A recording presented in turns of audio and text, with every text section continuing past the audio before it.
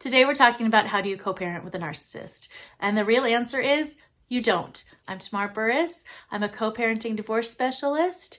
You can reach me at my website, www.tamarburris.com, or on the WTF divorce directory. A narcissist is never going to be a good co-parent. A narcissist is always going to put their needs first. They want to have control. They want to have the attention. They will never be putting their kids in the forefront. They're never going to work together to make sure the kids get exactly what they need. They want to make sure they get what they need, right? So a narcissist is always putting their needs above everybody else's.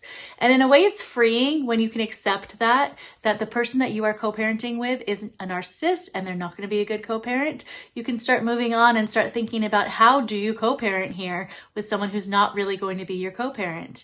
And the best way to co-parent with a narcissist is to parallel parent. You want to parent side by side where you're doing your thing in your home and you're keeping to your rules and your schedule and your consistency and you're parenting the way you want to parent and they're parenting how they parent in their home. And you only engage on what is absolutely necessary regarding the kids' schedules and finances and big decisions having to do with the kids, and that's it. You don't need to engage on a personal level. You don't need to bring them into anything that's happening in your home. You don't need to talk to them about little day-to-day things, and you really should be working on a co-parenting app so that you have them at an arm's length and that you can keep everything just very factual, very succinct, and documented. That is going to be the easiest for you when you're dealing with a narcissist, because a narcissist is going to tend to be very high conflict. They're going to try and pick at you and poke at you and attack your parenting no matter what, because they need to get a rise out of you. They need that attention. They want you to fuel the fire and keep the conflict going. So your job when you're co-parenting with a narcissist is to stay calm and to not add fuel to that fire. You don't want to defend yourself. You don't want to apologize for the things that they're attacking you for. You want to stay calm. You want to stay centered. You want to keep it focused on the kids at all times. The hope is that a narcissist will eventually move on to somebody else. They will look for their attention elsewhere because you're going to be so calm, so cool, so collected, and so non-confrontational with their conflict that you're going to be boring. You're not going to give them what they need. That's kind of the gray rock method, where you become this like boring gray rock. You give them only the basics. You give them only what is necessary when you're dealing with the kids, and you don't fuel anything. You're just like this boring rock, and they move on, hopefully. Now, a lot of narcissists won't. There's no promises that they will move on. Some narcissists will continue to drag you through court or drag you through the mud just in your community. They will keep making accusations at school, or they'll tell your kids things about you, and it's going to be a fight forever.